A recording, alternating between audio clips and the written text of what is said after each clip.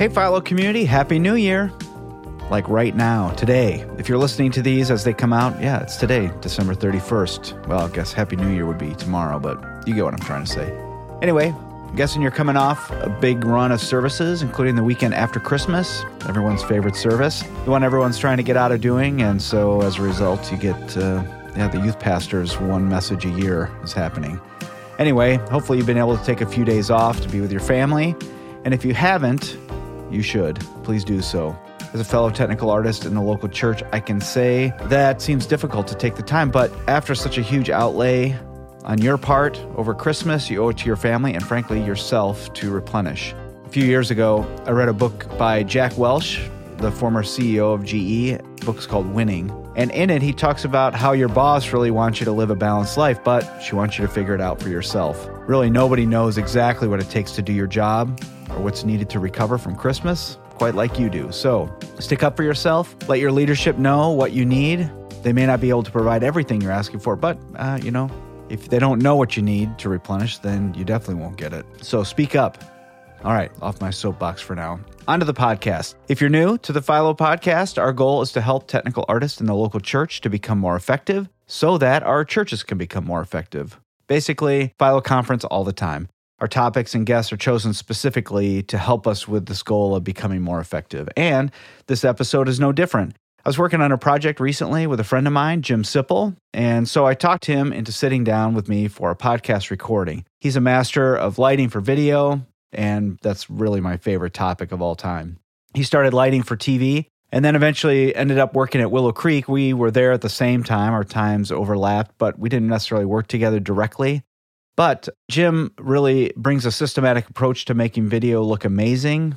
So this episode is kind of technical, and we go deeper than I can normally hang with. I'm not much of a super tech person in that way, but it's so important for what we do regarding video in the local church. I figured we got to do this. So if you're using video in your church, buckle your seatbelt because your brain is going to explode. It's going to be awesome. All right, let's do this. I'm with Jim Sipple. Welcome, Jim. Thank you. Jim and I go way back. I started working at Willow Creek in 2004. Okay. And Jim I started in 2000, here. yes. Yeah, we're already here for a little while. And so we kind of worked on parallel teams more than on the same team, I would say. Yep, correct. But now we're both not at Willow Creek and do work together. Yes. So anyway. And we're happier for it. Yeah. That's a whole nother podcast. Yeah. But welcome to the Philo we're podcast. just happier working together still. Yeah, there you go. Right, yeah. So why don't you just tell us a little bit about what you do now? Okay. And then maybe how you got to this point. Okay. Well, currently, since leaving Willow Creek, I'm a freelance designer and director of photography, gaffer work. So probably half of what I do is design for television stations, studios, corporate studios, just any kind of studios. And then once in a while, a church will bring me in to consult either on helping them to balance their lighting for video, whether it's iMag or broadcast or any other. Now, obviously, churches have outlets for their content beyond the four walls. Right. So how to balance that between projection, stage lighting, and make it look good for video. And then occasionally I'll do a lighting design for a church if they're doing a new install or if they're doing just a renovation to LED lighting. Sure. So, what's your history? Like, how'd you get involved doing lighting for television? Like, what's the... My history is I spent I'll try and keep it short. The short story is I was in live entertainment starting in high school. I just worked with all my friends' bands and started doing lighting, then eventually started buying equipment. Then I graduated where I was doing regional tours for bands and stuff. So then I decided I wanted to get off the road because if anybody's been on the road, they know that life is not easy, especially if you want to have a family. Right. Wound up getting a job at a television station in Chicago. Started out in engineering, and then their lighting director left. And they knew I had lighting design experience, although it wasn't for television. So they promoted me into the lighting design or lighting director role back when television stations had lighting directors full-time. Sure, right. And so I learned trial by fire. The short story is the first time I lit something for television, the production engineer asked me to come into the back room, and I thought he was going to beat me, but he just looked at he had me look at the monitors and said, gracefully, he said, hey, I appreciate what you're going for here in your looks, but you need to understand how to control lighting for video because it's not the same as your eye. Lighting has or cameras have a certain range that it can cover. And back in those days, it was when we still had tube cameras. So tube cameras are very susceptible to light and burning and not being able to register lighting. So fortunately, he was probably my first mentor in teaching me how to light for video film. Right. The way he addressed it to me was something along the lines of, do you want to learn how to control images, light for images, or do you just want to be like the rest of the video idiots that just light and it just turn the light on and turn it on and it's good? So obviously that was loaded questions. So I want to learn how to image. I want to be an idiot. Yeah, thanks. Thanks for asking. So he had me go through some exercises. Like he recommended I watch some films. That's when DVDs were first coming out and stuff. So so he gave me a bunch of films from Godfather to, I can't remember all of them. And he said, watch them so that you're familiar with them. Then watch it again with the volume off. So you're not listening to dialogue and you're just looking at each scene. And if you could figure out the emotion of the scene, where the lighting's coming from, by the shadows, the quality of shadows. So that's the method I learned. And of course I read, and then I networked and talked to other lighting designers. I just pick up the phone and call. And like, hey, I'm Jim Sipple. I'm dumb as dirt. And I heard that I can learn something from you. And that opened the door for a lot of other studios and stuff. So that's the short story. Sure, right. And then from that studio, then you ended up coming to Willow Creek. Right. So the story that at the time I was a production manager for the television station. So I had just made their studios available for commercial rentals. Okay. Before it was just whatever the internal programming was. Right. So Willow Creek approached me as a client. They wanted to shoot a pilot for a Promised Land curriculum. Mm-hmm. They wanted to use their studios. My production coordinator at the time, she was the one that was coordinating all this because it was her church at the time. And so they came in to shoot their pilot. They were struggling a lot because they had never done anything of that scale before in video. And after hearing how the first day went and that my crew was going in overtime and I was being asked to make adjustments, I came down and talked to their director at the time, program director, tech, whatever, whoever's leading the charge here. Right, And we talked about different ways of again, I said, I understand the approach you're trying to take, but I think there's some better ways you could be doing this that'll save you some time and money. And so after having those conversations, a year later, I was approached with, hey, I would like to come to Willow Creek and, do this full time for us. And I said, no, thank you. I don't want to work for a church. But they wound up subcontracting me for shooting the rest of the Promised Land curriculum because I guess that pilot sold the idea for financing. Okay. And so Willow Creek contracted me for 18 months to produce and do produce, and as we all know at churches, you do everything. So lighting and shooting the Promised Land curriculum, which we wound up doing 54 videos in 18 months. Wow. And that was everything from stage. We had to actually do screenplay adaptation because it was a stage performance, but we had to, and then there was no set, so we had to design sets for it. And so it was like shooting 54 short films, and that was a lot of fun. And we got it done. So it was one of the most difficult projects I ever worked on, but it was also the most memorable project I worked on. Yeah, absolutely. A lot of creativity, a lot of great people I worked with. So then they offered to have me stay on. And I did for 13 years. Yeah, wow. So 13. Yep. Good job. Yeah. Yeah, isn't it interesting that some of the hardest things that we get to be a part of are often the most memorable and the sweetest memories we have? I mean, we're obviously delusional because they were not easy, but yes, for some reason, our brains shut that part off and just remember the good times. Well, you certainly learn the value of less is more. So one of the things we're talking about today is this idea of lighting for video, for broadcast, for iMag. It's something that I love talking about because it is something I feel like most lighting people approach lighting with what I'm looking at with my eye. Right. And generally speaking, that doesn't work on video. Right. And just as you were kind of telling your story, I was thinking about part of my story that I forgotten before we were sitting down here. So I was an audio engineer and who became a video director out of necessity. Right. Somebody's got to do this. Right. And the videos look so bad because the lighting was so bad. And I just remember thinking, if I ever get a chance to do lighting, I know how I'm going to make this better. Right. for video. Right. And so then I did become the lighting person. And so I started from the place of how can we make this look good on video? Right. And hopefully it still looks good, to the people sitting in the room. Right. And so I, as the lighting person, I had a monitor and I would adjust. I would get a lighting look I really loved, and then I would look at the monitor and then adjust down. It still looks good. Record. Yes. Yeah, and so maybe just let's talk a little bit about why is that? Why doesn't it look as good? Or why does it look so different to my eye than on camera? Sure. Well, I'll go through the example of one. I was helping Willow Creek adjust for their iMag at the time as they were doing more and more of the Global Summit, and just more of the video is getting outside of the church.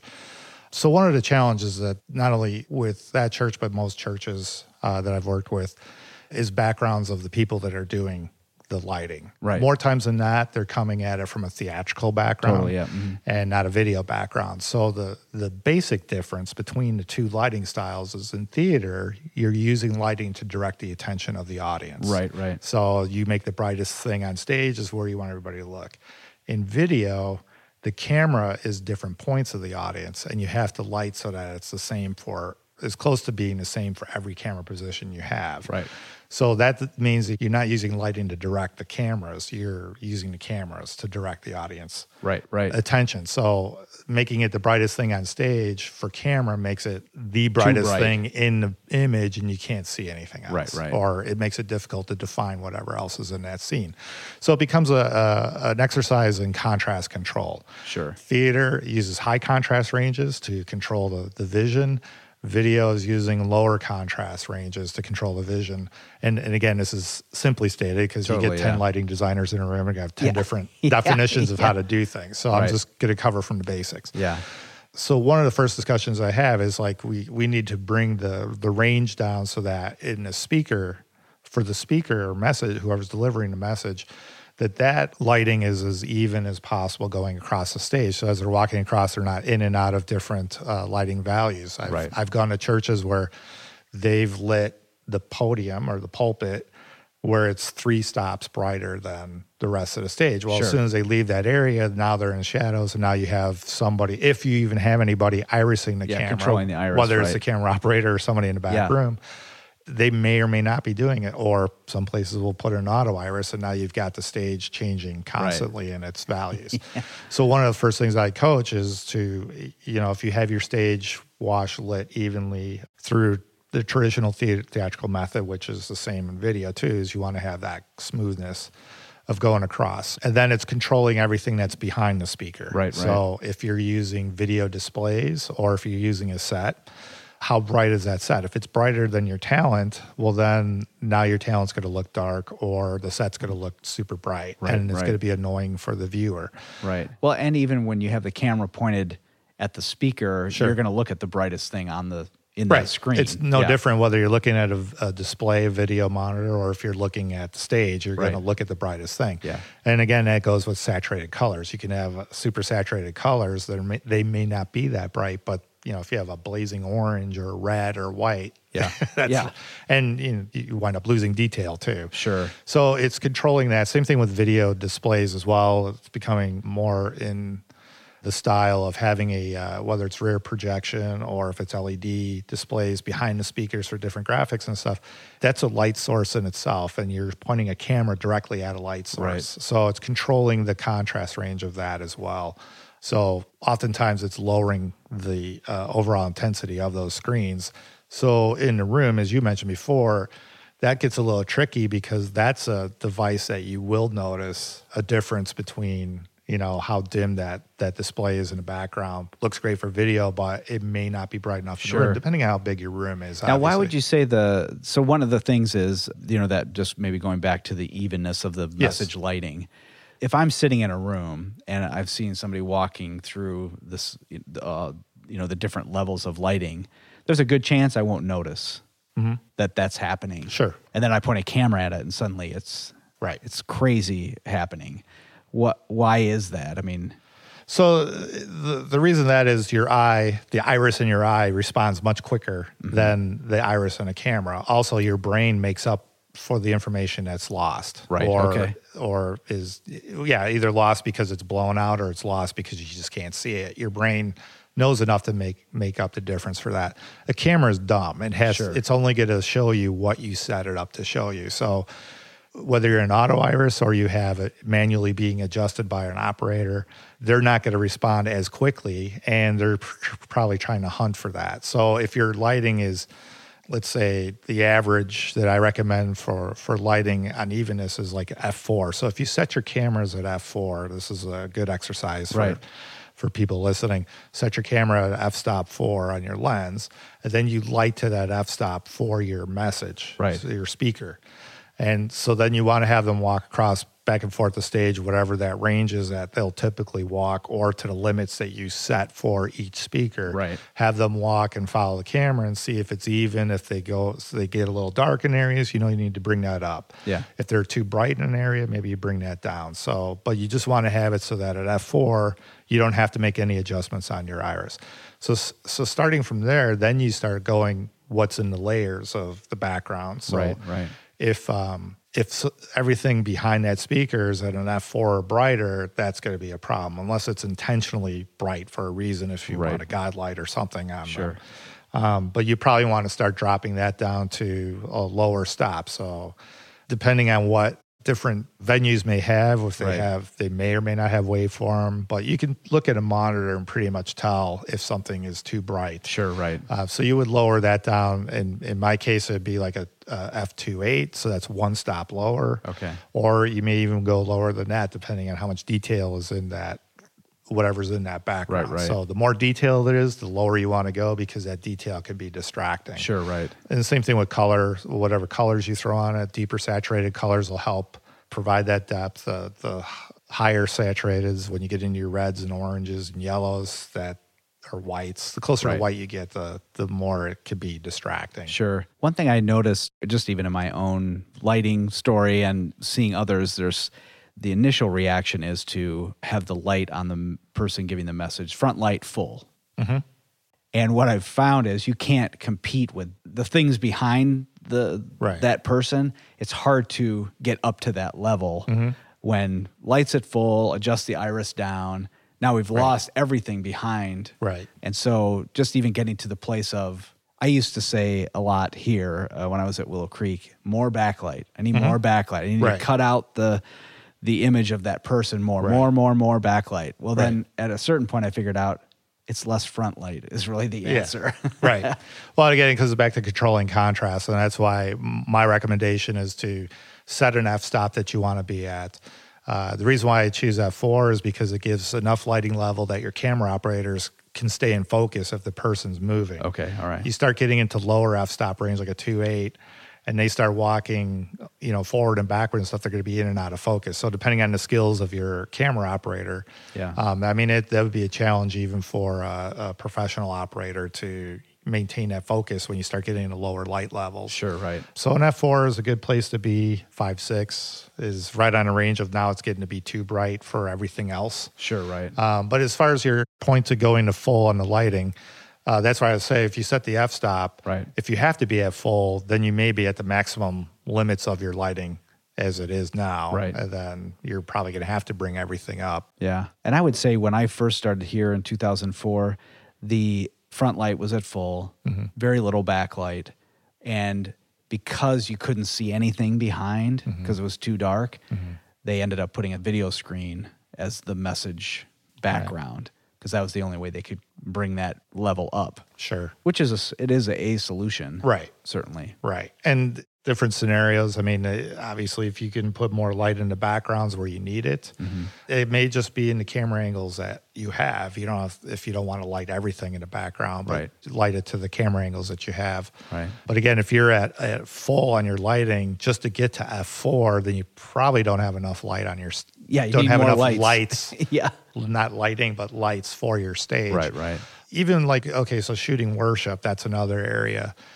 You have a little more artistic license to work on that. You can, put them in saturated colors. It looks good, especially when we see music videos today, concerts and stuff. You can do that. There's other areas when we get into range of color temperature, which was what kind of sparked me when we were talking about going to full color temperature. So if you have a house that's the front of house lighting is all tungsten, and everything else on stage is the LEDs or the arc source lights, where it tends to be more blue or daylight. Right. That's another challenge you get into, because now the colors don't line up, because the camera again is dumb. It only knows what you tell it is white. So that's where you get into, is it a 3200 setting? Is it a 5600 setting? Right. Is it a white card setting because you're doing something in the middle? Yeah. Yeah, and basically maybe just to explain a little bit, if you're not a lighting person, the tungsten fixture is like a traditional ellipsoidal or basic par can. I mean, it's what we've been using for years and years. Sure. Yeah. So your source 4 lights, right. Your par lights, and any other. Well, I think that's a lot of what people are putting in on the tungsten sources, or they probably have today. Yeah, it's that filament fixture. Right. That is tungsten generally. Sure. And so that, it's a much warmer white light than, say, an LED, which is, so much colder. Sure. And so you're combining all those color temperatures in one location. Right. And where you see the difference of that is that your talent looks right, but then all the amazing blues you can see on stage, they start looking purple or some other color than what you see on stage. And that's because the camera is set to be looking, you're telling the camera that white is at 3200 Kelvin. Right. And the light sources are at 56 or 9600 Kelvin, which is in the bluer spectrum. So the more blue that's in there, the more deeper that saturation is. Right. More deeper. Sure. Yeah. We're not English majors here. We're good. So, and then you also get into trouble like when you start trying to get into teals or greens, or it's all shifting. Right. Reds look magenta because you have that blue in that mix. Right. This also impacts when your lighting is not at full and you're on tungsten, you go less than 80%. Gets warmer. You get a color temperature shift. Yes. Then the lighting starts getting warmer, so it's introducing more red into your camera mix, which means now that's where your blues start going purple, because it's adding red into those blues. Yeah, you bring that front light down, now you're even further away color temperature-wise from what you're lighting your set with. Right. Yeah. Then you go into I could color correct the lights to bring them back up to 32, but when you start putting color correction, you start losing intensity, so then you start driving that back up. So... Well, and then even the interesting thing too is if we were only worried about what it looks like through the camera, that we would do all kinds of maybe different things, different color, temperature, front light. But then in a live setting where you're mixing, people are in the room, they're watching it on a screen on the to the side. Now people can see the difference. Right. And so you really can't have very cold light, front light, because then the person looks blue. To the person sitting in the room. If you color correct your front lights, your tungsten lights to be, in this case, color temperature blue or full blue, so you bring that light, that 3200 light up to 5600. Now all of your stage lighting looks better. The color is rendering correctly or close to what it should be. But then all of a sudden now the room is like, hey, how come everybody looks so blue, or it looks cold? It looks like it's a cooler light. That could come about several different ways. There's other ways you can correct that. One of the most common errors I've seen both in television and or studios and house of worship rooms is that the house lighting is still tungsten. Right. So that your eye is referencing whatever light it's seeing. So if it's used to that house lighting that's at tungsten, and now all of a sudden you bring up all your color corrected lights that are in the blue spectrum or in the daylight spectrum, then it's like, well, everybody looks kind of bluish. Right. So I always recommend change out all the lighting in the house so that it matches the same color temperature.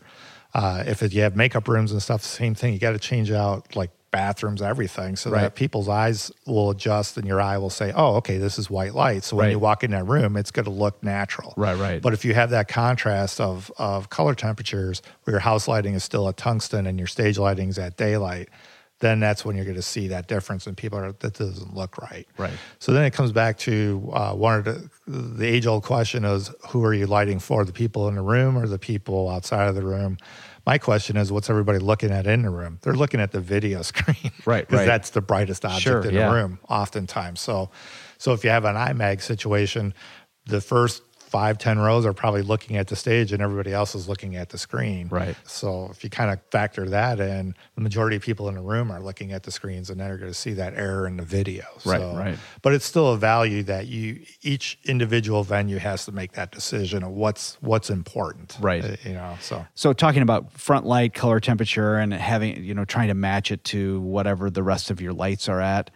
And then as a result, maybe the set lighting isn't rendering on the camera like it should. Maybe I'm mistaken in this thought process, but maybe you could shed some light onto it, that the camera really can only see so many colors anyway. True. That just like contrast and all that, there's only so much the camera can render accurately. True.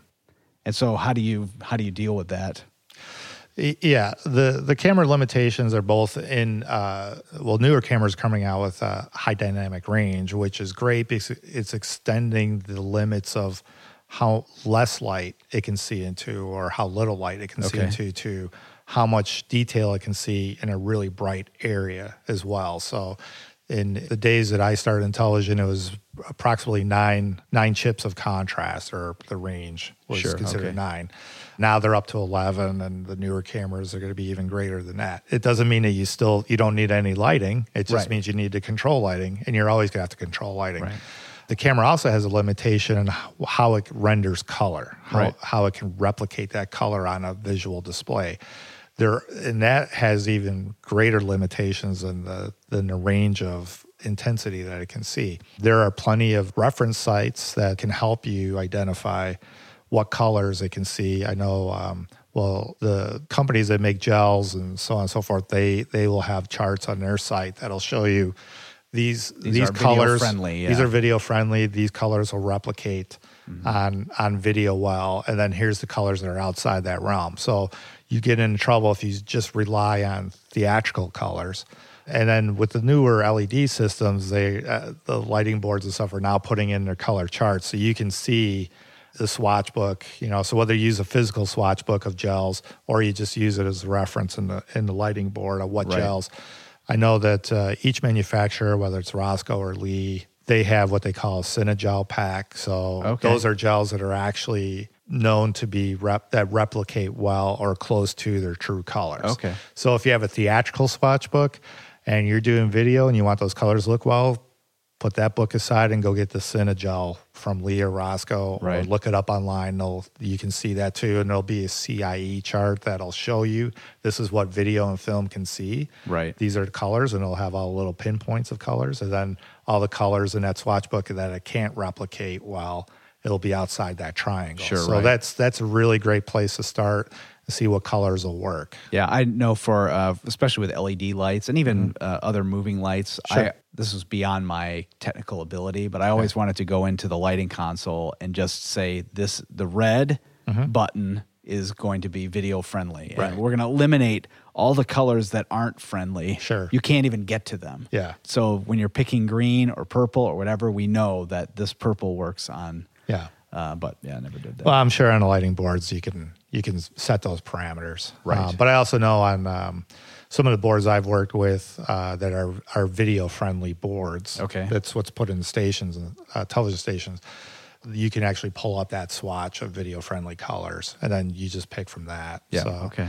But yeah, that's another thing, because back in the old days of broadcast, it used to be what they call what was legal and illegal colors. Right, sure. And when they said illegal, it actually was illegal when television was regulated. If you went outside those parameters, you would get fined. Oh, wow. Jeez. And so television, if you were supplying, your church service to a television station and it was illegal, they would reject those programs. Sure. Nowadays, they don't regulate that as much as they used to. Right.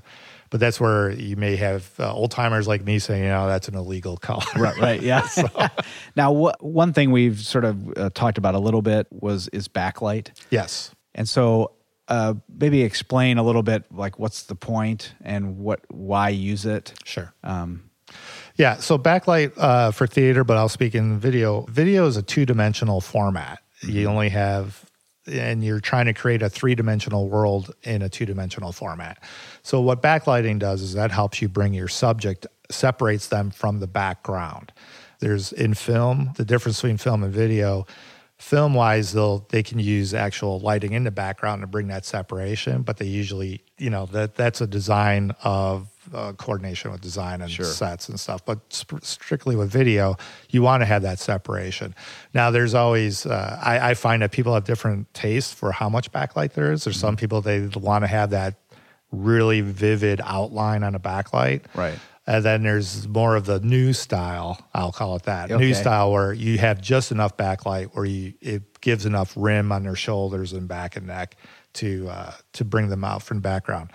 One of the flavors of the month, I'll just say for this last year or two, is what they call the rim light or greasing the sides of the face. I've heard of all different things where it's a really heavy, it's a backlight, but it's like a 3/4 or a quarter side light, and it comes across. That's great if you have control over what you're shooting in a video. Right. I don't recommend it for speaking because then when they start turning side to side, it impacts the other camera angles and it may not look as good. Mm-hmm. But again, it's this is all subjective forum. Sure, everybody has a different opinion on what it should be. But I think the backlight should be enough that it's obvious that it's separating the talent from the background. And I think for me, when it comes to a message time, it needs to feel as normal as possible. Sure. Versus artistic. Right. And so, some of that side lighting just can feel a little bit too artistic for, I don't want to be this is not an art moment. This is I'm listening to someone talk. They're a real person. They should look real. Yeah. Well, and the saying we used to have around here was technology should never get in the way of the message. If people are paying attention to the technology, failed. And that's a value that I think we should all have. Sure, The message should be the most important thing, not what we think it should look like. So. Oh, come on, man. I'm taking that because right now you look great in your video. Everybody can see. Nice. As technology advances, we're getting more into LED lights, and there's definitely a way that LED lights are interacting with cameras. Yes. And sometimes you can see those lights flickering on camera where I can't see them flickering, to my eye. What's going on there? And what can I do about it? Yeah, that's a challenge, especially when you start getting into purchasing lights that are off-brand. We'll just call it off-brand, or the cheap lights that you get off of Amazon or whatever. Sure, okay. Monoprice. We probably shouldn't name brands, but so that light you think is a great value. It looks great to your eye and stuff. The camera may not like it very much at all. And when you get into refresh rates, and what it is just LED lights is what's considered a discontinuous source, similar to fluorescent lights and HMI lights or arc lights that you may have in your moving fixtures. They're discontinuous, meaning that lighting is for a simple description, is pulsing. Okay. So your eyes don't see that pulsing unless it's an old fluorescent fixture, and you might see that pulsing, that flicker. But your eye doesn't. Your eye makes up for information that's not there. Tungsten fixtures is a constant burn source, so you're not going to see that flicker unless, of course, the filament's going to burn out. Right.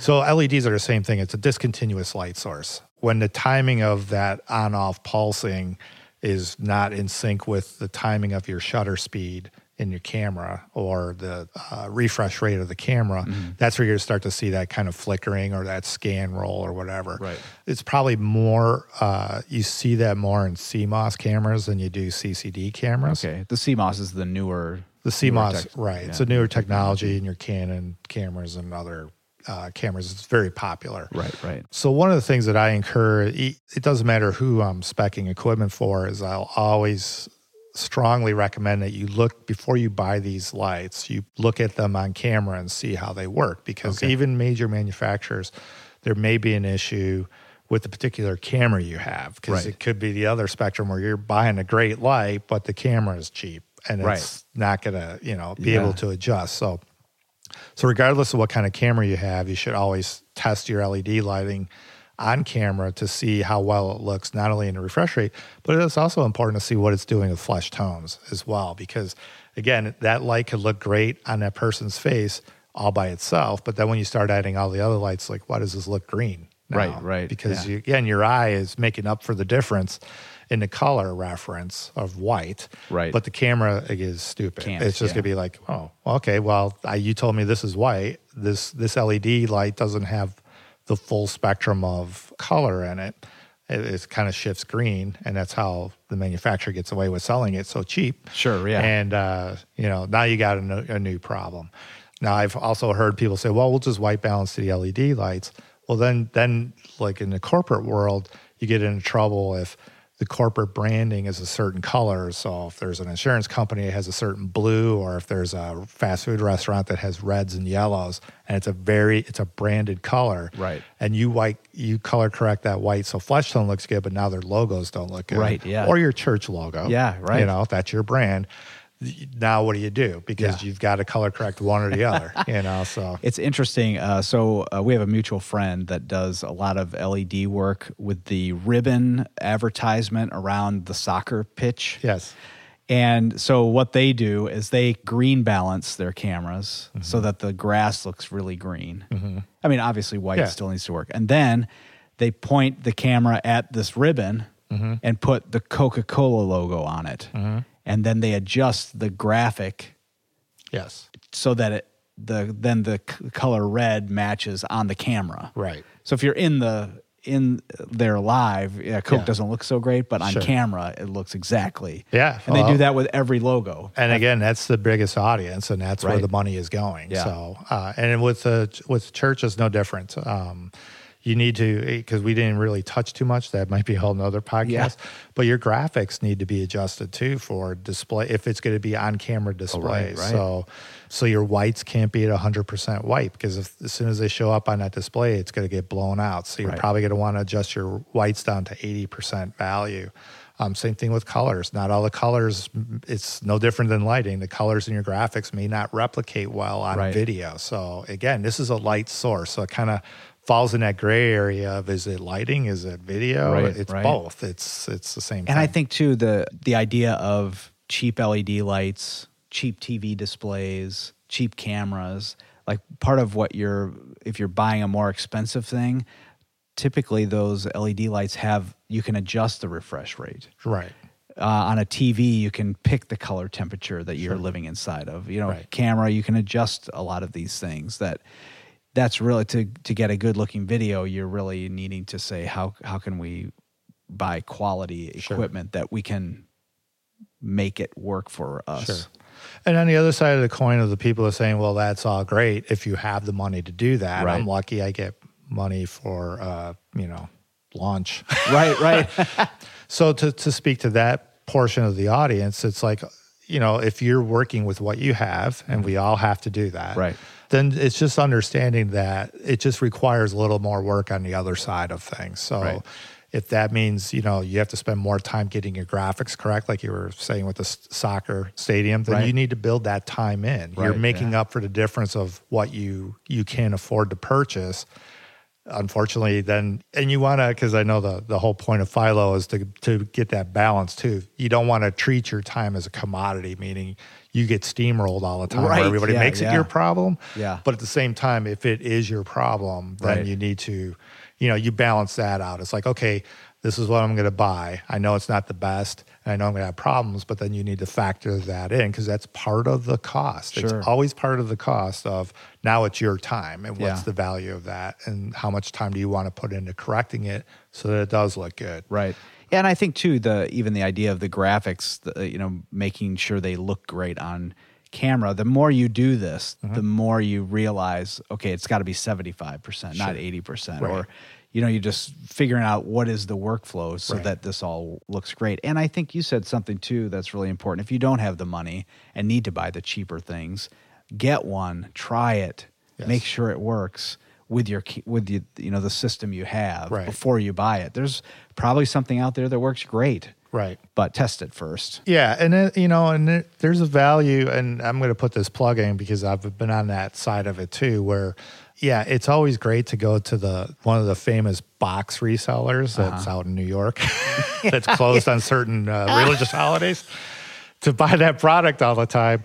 But, when you have a problem or it doesn't work, who's going to help you? And I have a high value with developing close working relationship with vendors that can help you get those decisions, because they're going to have that knowledge and expertise to say, okay, if this is what you have for your budget, here are some products that will work. and you won't have as many problems if you can't afford the high end stuff. But don't use that vendor, that person that you're partnering with, to give you all the answers, and then you run off to your favorite box reseller on the East Coast. Yeah. And buy everything from them, because that's not, you wouldn't feel good if somebody asked you to, come over and fix your car, and then they don't even offer you a glass of water. Sure, right, yeah. So, I don't know, that's a bad example, but there is value in that. Like if you have a limited budget to bring in, you're going to pay a little bit more, but that's because they're going to have that knowledge, and they're going to stand behind it too. If you have a problem or it's not working the way you'd like it to, you're probably going to have a little more flexibility to get that resolved, and you're getting additional knowledge to help you solve that problem. Yeah. So Jim, as we wrap up, you do a lot of work with Barbizon, which is a company I'm assuming that you would recommend people could use them as a resource in this area. Sure. Lighting wise, I'm not an employee of Barbizon, but I do a lot of consulting with them, or they'll hire me as a consultant. But Barbizon is one of many companies out there that I like Barbizon because they're national. Sure. So it's depending on where you live, especially if you're in a region where you don't have a lot of resources available, they're very good. I highly recommend them to help you resolve your... And so if you're ever at NAB, if you're listening, Jim typically is teaching a class on lighting, a class or two on lighting at the Barbizon booth. Sure. So 15 years of it. Oh, wow. Yeah. Okay. Yeah, it's case studies. So what I'll do is I'll take lighting situations and break it down in terms of, here's a short film we did, or here's a venue project we did. How do you do that? What are some of the problems, and how do you resolve those? Yeah. So it's usually great content, but it's also, they have chairs there so you can sit down. When your feet hurt, it's a great resting time. Yes. I'll make sure Barbizon sponsors this too. Oh, yeah. I wasn't fishing for that, but oh, that'd be great. All right. Thanks for joining us today. Yeah. No problem. See ya. Thanks. 1, 2, 3, 4.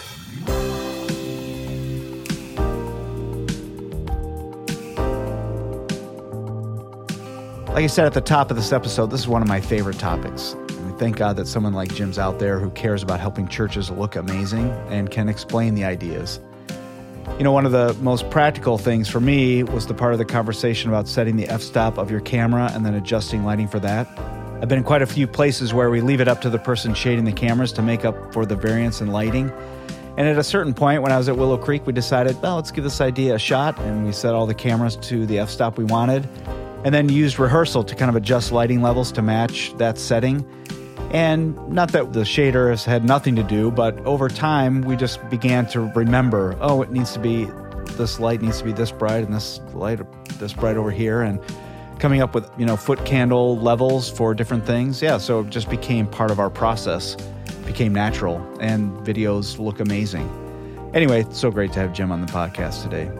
All right, now that we're in the new year, it's time to think about Philo 2019. Our price will be changing in 6 weeks or so why not register? This podcast episode is a good example of what a breakout might be like at Philo, and we'll have about 45 classes this year to help make us better as technical artists. Last year we had 35, the last couple of years, so 45. Yeah, we're adding to it. Anyway, you should come.